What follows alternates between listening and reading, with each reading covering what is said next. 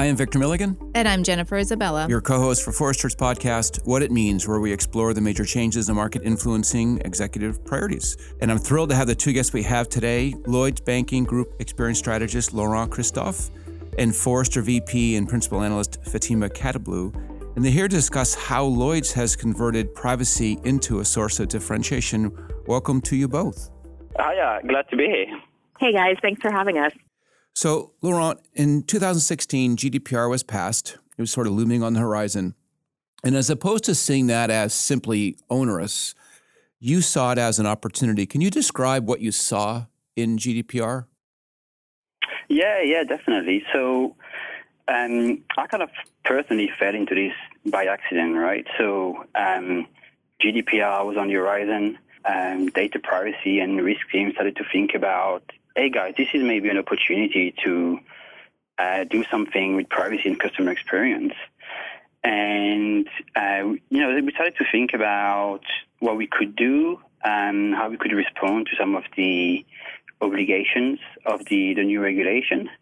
But what we really missed at the time was a view of, well, what does this really mean for consumers, right? So what do they know about data privacy, and what are their perceptions of how their data is handled by different organizations?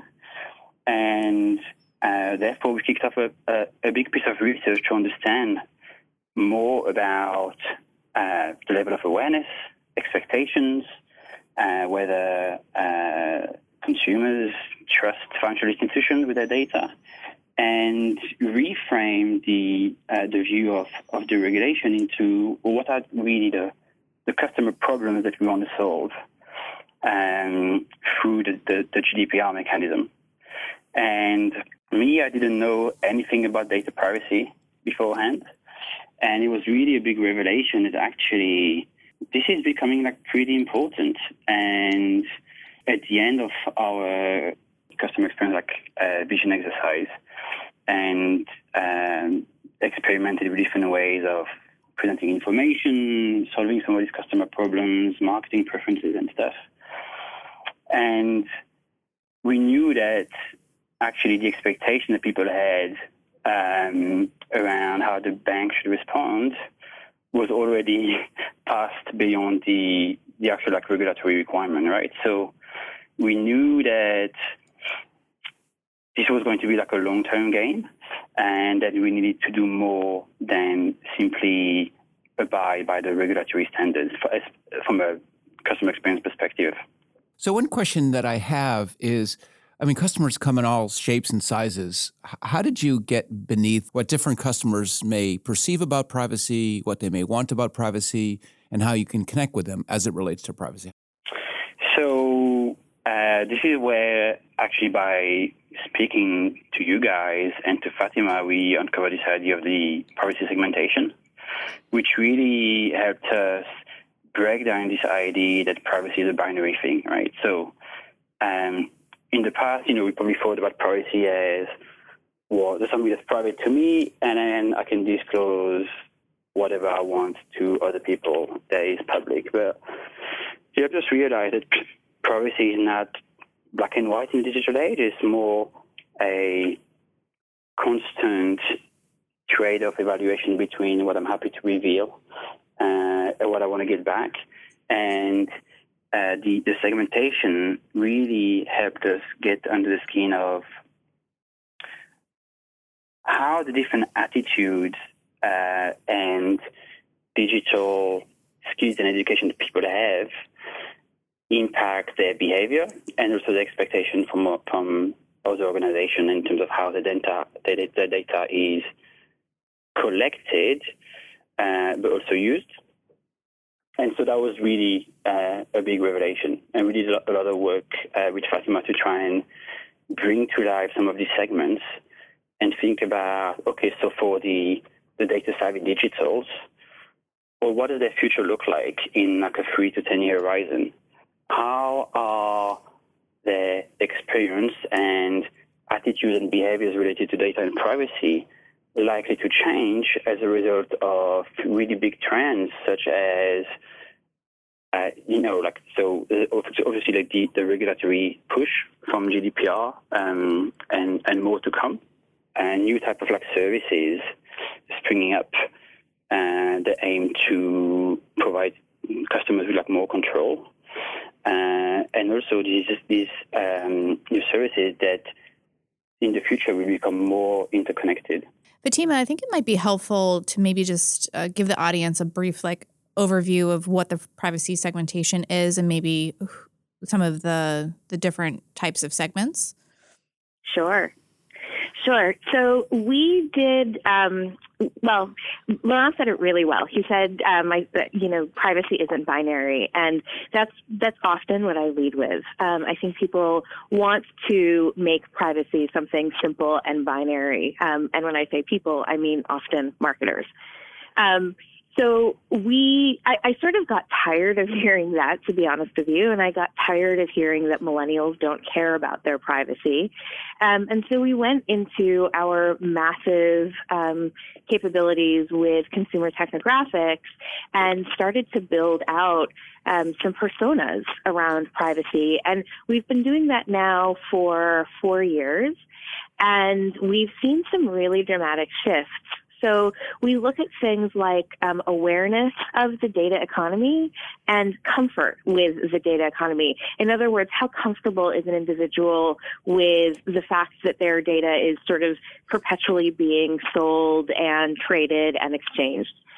We look at things like the willingness to share more personal information. And we've got 2 segments who are really, really not at all willing to share for very different reasons. And then we've got 3 segments that are willing to share, although one of those segments is only willing to share in exchange for not just value, but in order to get the service that they want.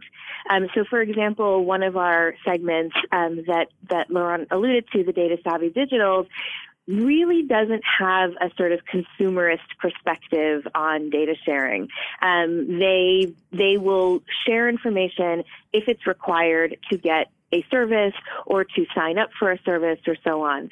Their counterparts, who in all other respects look very similar, are what we call the conditional consumerists. And that segment will share for just about any reason.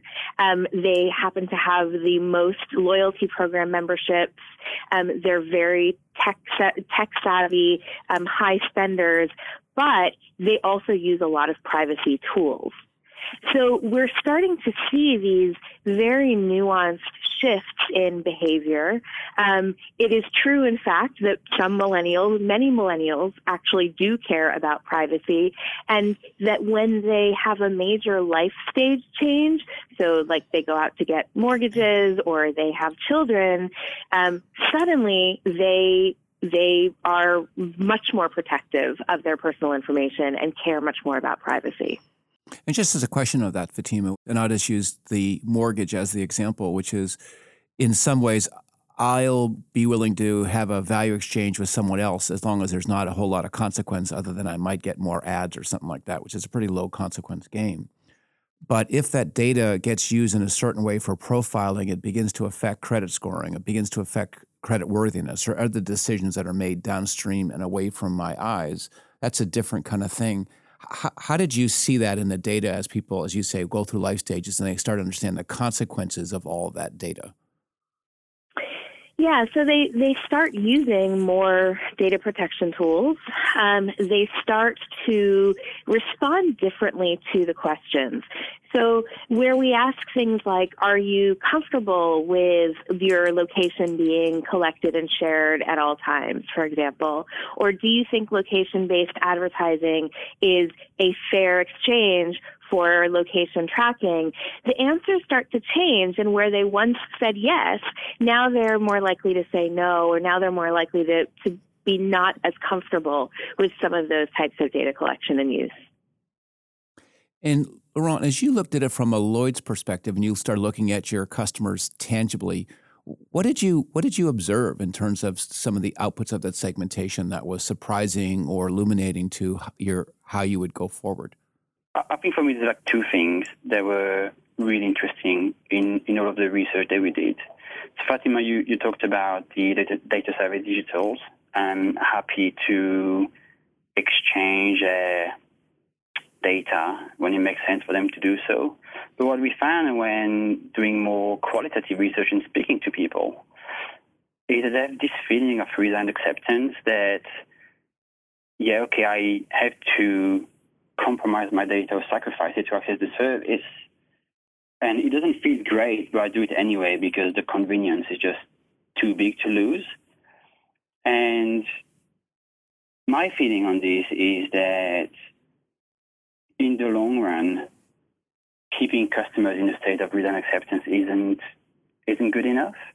And actually, as new kind of privacy-preserving services start to emerge, then they may become a threat to companies who haven't really taken more of a maybe ethical is not the right word, but like a stronger stance or have a clear view about where to draw the line when it comes to data privacy practices in the organization. The other thing that we found out that was really surprising is something that you see in the Forrester data as well, right? Which is overall between industries, financial services are the most trusted when it comes to keeping data safe. But when you speak to people in qualitative interviews, focus groups, and so on, they do talk about their concern about like how the data is being used. And I think there's still a lot more to do to be transparent about what companies do with the data that you have. And then finally, there's only so much you can achieve with transparency, right? So you can be extremely transparent about your data practices, the data that you collect, and what you're going to do with it. But what this does, it just places the burden back onto customers, and expecting people to understand all the intricacies is simply like too difficult, and it's too much of a heavy load on consumers. So we really have to think about how we want to shape our practices and what are the lines that we want to draw in the sand, and what is morally acceptable or not just legally acceptable, but also morally acceptable. I think you hit on something which is really, really important, which is like the expectation. We talk a lot about like this question of reasonable expectation, and when you are using data in a given way, I always ask clients, and I know you do this in your group all the time, would our customer reasonably expect us to use the data in this way? And I think if your answer is not kind of universally yes, where the yes is coming from the perspective of my mom and my uncle and my nephew, and not just the marketer or not just the business owner, that's where you have to start saying maybe we shouldn't do this. And I think the qualitative research that you did and your team did really kind of pulled some of those highlights out for me. Like, we have to ask that question every time we plan to use data in a new way.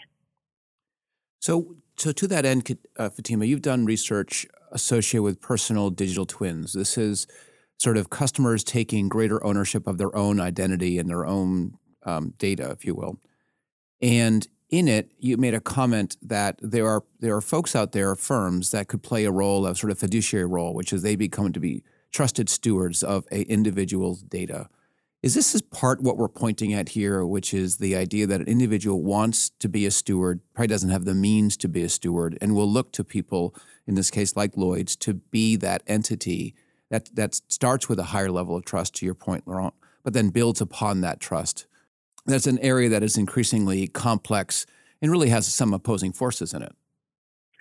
Yeah, that's right. I think there is actually a huge business opportunity. And in fact, we are beginning to see murmurings of it. You're starting to see financial services firms, certainly in the U.S. and in other places, begin to provide, for example, you can log in with your bank credential in the same way that you used to use Facebook to log into stuff, which I hope no one's doing anymore. You can use your bank credential to log into things that is a trusted digital identity. So we are beginning to see that, and I think it's a huge opportunity for financial services firms to be trusted to use the data well and to so for the consumer, but also because banks are trusted because they have legal requirements to verify who you are before they give you an account. And so we're thinking about trusted digital identity in a very different way. And of course, financial services companies are the natural place for that. And it's a potential business opportunity. So, Laurent, you said earlier in this discussion that Lloyds, banking broadly and Lloyds specifically, just has a higher level of trust than other industries. And I think my guess is that you saw privacy as seizing upon that advantage, which is you're already trusted. Privacy is a trust question, and you could play a larger role with your customers in that context. Yeah, I mean, potentially, I think what came out of the work that we did was that privacy isn't just about data exchange, cookies, and adverts, right? There's actually we think about it as 6 key themes, which are building trust for transparency, education and reassurance, digital identity, privacy control and management, privacy protection, and something we call data wealth, which is, how you help individuals basically harness value out of their data, right? And so we have to think about, across these different themes, where do we want to play? What are our competitors doing? Where are opportunities to differentiate? And, where is actually the basic requirement to meet customers' expectations? So as you sought to achieve those goals, Lloyds, like many banks, has different teams, different silos, and yet this is something that would bring together privacy, marketing, and other teams. How did you go after this organizationally to achieve those goals? So this is really about bringing people together on the journey, right? So when you set up your working group or your working party that's trying to envision the future of privacy as far as customer experience is concerned, then it's your responsibility to go and reach out to your partners and stakeholders in the organization, because you as a CX professional or a designer on your own, you can't achieve all of this. And also, we need the expertise from people in risk, privacy, marketing, engineering. And it's really about, for me, how it works is you find like-minded individuals, right? People who believe that this is important and they are seeing eye to eye, right? This is an opportunity to improve customer experience, and this is likely to become a lot more important in the future based on all of the trends that we can see in the marketplace. So for me, I don't really see silos as much as an issue. It's more, individuals leading and reaching out to like-minded individuals. We have a lot of clients who are searching to operate across their teams. And to your point, they get like-minded people, but they may not have the political clout, the economic clout to actually put something in market. It might be a great meeting, but they couldn't get over the line in terms of actually making that an operational capability or product capability. How did you go from finding like-minded people to building something that could go into market and make a difference? So the GDPR program that we ran was really well established and well run. And actually the culture of the organization is such that there is a big appetite to do the right thing for customers, to do research before deciding on solutions, and also experimenting and learning what works for customers. which in turn would provide value for the organization as well. So we didn't really struggle with that because the way the GDPR program was set up and the funding mechanisms we had in place were really well established. What's more challenging is once the GDPR program shuts down because we have delivered what we needed to deliver from a regulatory perspective, then you really rely on some of the internal champions to try and drive this thing forward. So it becomes more difficult. And so this is an established initiative, right? But to your point, this, the GDPR team as a formal structure may go away, but it sounds like because this is baked into your culture, who you are, professionals at Lloyds feel like they are stewards of their clients or their customers' data. This may part and parcel just be how you operate moving forward. Is that fair? Yeah, and around the time when GDPR was launched, there was a lot of communication internally around why GDPR and the good it's bringing and our responsibilities as representative of the organization. Mm-hmm. One thing that I'll mention is that we're in a very similar situation in North America right now with the California Consumer Privacy Act set to come online in January of 2020.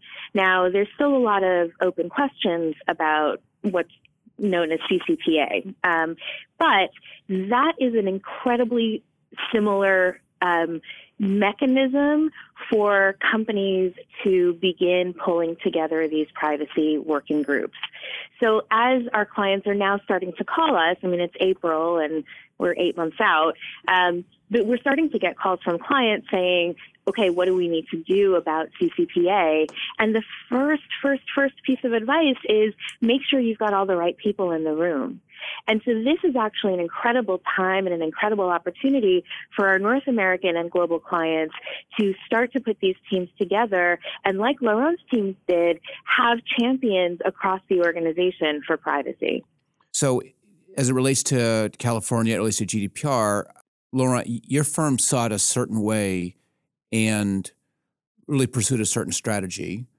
Yes, we have the requirements to meet the regulation, but we do so by almost spinning this on its head and thinking, okay, what are customers' expectations related to this first?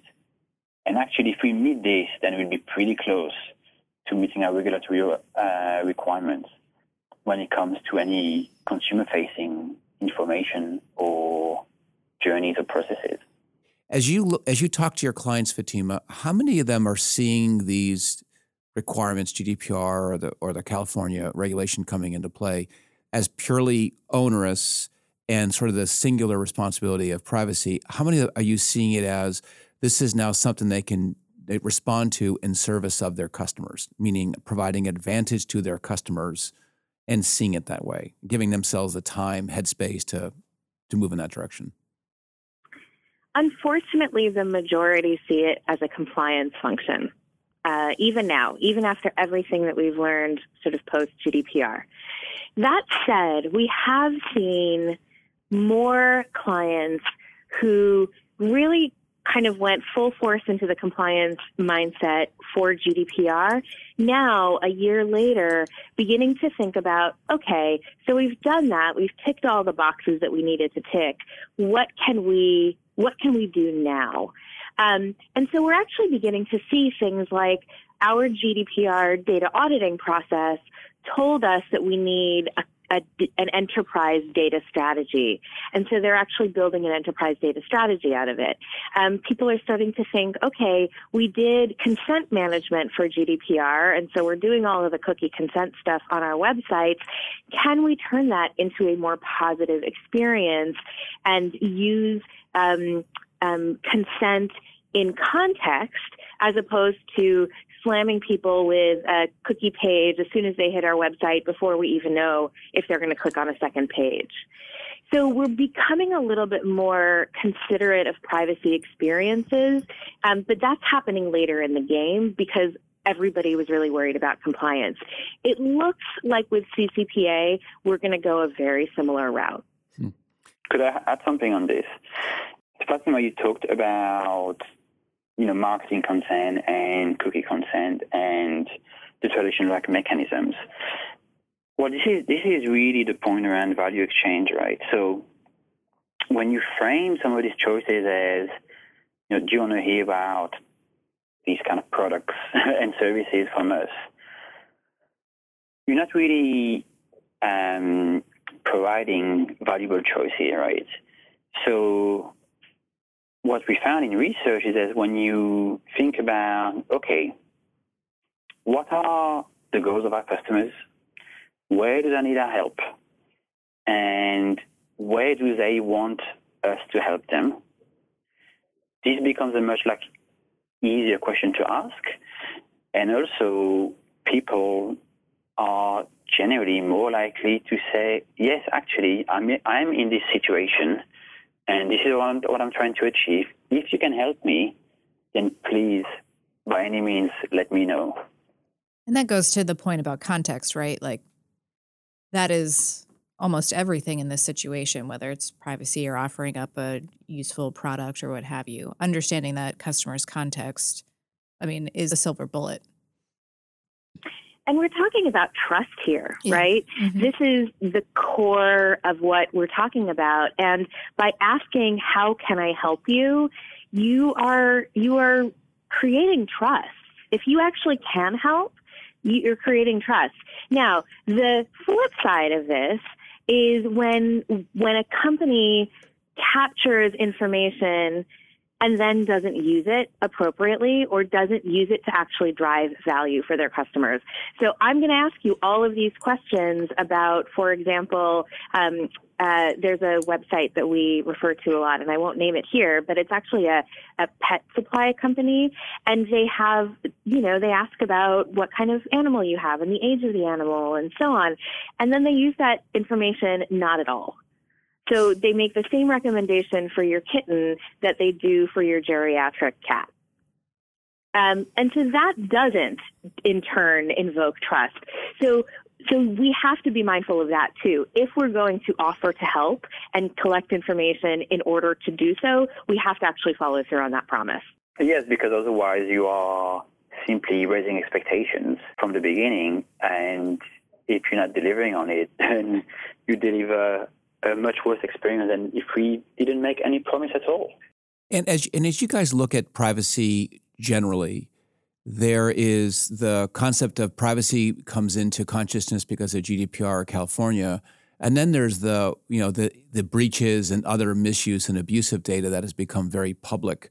How have you seen the sensibilities of privacy change, and where do you see this going from here? Do you see this being treated as a human right, and the customer really begins to be super aware of what's happening and this value exchange relationship you guys are pointing at, or does this fall into the background? Where does it go from here, given all of these movements as it relates to the use of data? So privacy through this lens, Victor, is a very, very cultural thing. Europe has a very different lens, and in fact, countries within Europe have a very different lens on data collection, on privacy, and the importance of privacy because of something that happened in their very recent past, right? World War II and the subsequent data roles that had been captured in the lead up to that, that were then used by the Stasi in Germany, that's the worst breach of privacy ever. And we don't have anything like that in the U.S. So we in the U.S. think about privacy very differently than many parts of Europe do. So much so that the European Constitution includes privacy as a fundamental human right. We don't have that in the U.S. So we have to start from that baseline. And then from there we build up. And I think that people in general are much more conscious and aware of the amount of data that they're leaving behind as they go about their digital day. They're very conscious of the fact that there is this burgeoning data economy, and they're figuring out that data breaches, security breaches aren't the only problem. So when we think about the Facebook Cambridge Analytica scandal, there was no security breach there. that data was willingly and contractually handed over to a third party for one purpose. That person then used the data in a different way. And that's not something that Facebook could govern very well. That's not something that they could actually audit very well. So these kinds of things are coming up. People are beginning to understand that it's not just about security breaches and identity breaches, but rather it's that there's this data ecosystem that we as individuals have no visibility over. In the long term, I think this really starts to affect consumer trust, affects consumer willingness to do business with brands. And we're already hearing a lot of people jumping on the break them up bandwagon, right? I mean, you look at Twitter, you look at any social media, and you're hearing people call for, on both sides of the political spectrum, you're hearing people call for the breakup. People are calling for more transparency around data collection. And we have something like 11 states negotiating privacy bills. We've got a number of privacy bills in play at the federal level, and this is happening globally. So moving forward, I think companies cannot afford to take the same laissez-faire approach to data collection, and they're going to have to be a lot more transparent about their data practices, and they're going to have to start thinking about privacy experiences the way Laurent's team has. We need to start thinking about privacy and the privacy pays and the consent forms and all of these things as really important end user experiences and touch points, and start designing them that way. I think I would add to this that, we need some exploration of what the future of AI, data, trust would look like in 5 to 10 years. And we came up with some future hypotheses, right? And the 2 or 3 that are quite interesting. And I think it hasn't been decided yet which way it's going to go. But you have one future hypothesis, which is that in the future people will have full control over the data, and they will be aided by digital assistants and some of the other systems to help manage it on their behalf, right? So you remove the manual decision making and evaluation of the different services you're using to some predetermined control that do like the heavy lifting for you. That's like one way. But then you also have potentially this future which we've labeled acceptance, which is that, as time becomes a lot more valuable to people, well, actually, they will happily share their personal data and rely on technology to make the most of it. This is the data-savvy digitals. We know that they are taking some measures to protect their privacy, but they're still in that state of resigned acceptance. And, I'm wondering whether at some point, if not enough is done to restore faith in the data economy, whether we're going to just carry on accepting it for what it is. Which could lead to a third scenario, which is around tech rebellion, which is that people potentially in the future would rebel against technology due to the impact it's having on them, on their mental health, on their physical well-being. And we see some signs already here, right, with people disconnecting from social media, from having digital detox, or even uninstalling apps because they're receiving too many notifications. It's polluting their days. Right. So it's quite interesting to think about these drastic futures because we think it's likely to improve over the next few years, but long term, I don't think it's decided just yet. So as you think of sort of the message to the audience here, Laurent, you saw GDPR coming, you saw it a certain way, and it kind of manifested in some really cool privacy experiences. And Fatemeh, as you say, you're looking at clients sort of trying to understand GDPR at a first step, and now they're trying to understand what's happening in California as a second step, and they're trying to figure out how to proceed. What's the big learning that you guys had over the last year that is insights or advice to our audience about how to how to sort of excel in this data economy, how to be different and how to be in service of your customer in this data economy? So I think for me, the answer to that is pretty simple, which is go and speak to your customers right now to understand their expectations of you as an organization, how they view their relationship with you, how trusted you are, and also think about the level of awareness of, how the data is being collected and used by your organization, right? We know some of the expectations are going to change quite rapidly in the future. So, you may want to do research at the edges, right? So maybe with consumers who are very young, or maybe 16 onwards, or some who have really drastic view about the digital economy. But do that and then think about the sort of relationship you want to build for the long term with your consumers. Privacy will be one key part of this. So it's really about not putting your relationship at risk with your customers, and that starts with some research. I could not agree with Laurent more. One of the things that has resulted from this sort of explosion of data and the ability to derive insights. And, we talk about switching from data to insights and being an insights-driven organization. We have forgotten that we are allowed to talk to our customers and do focus groups and actually ask our customers questions. We've become so data-led that we forget that data is both quantitative and qualitative.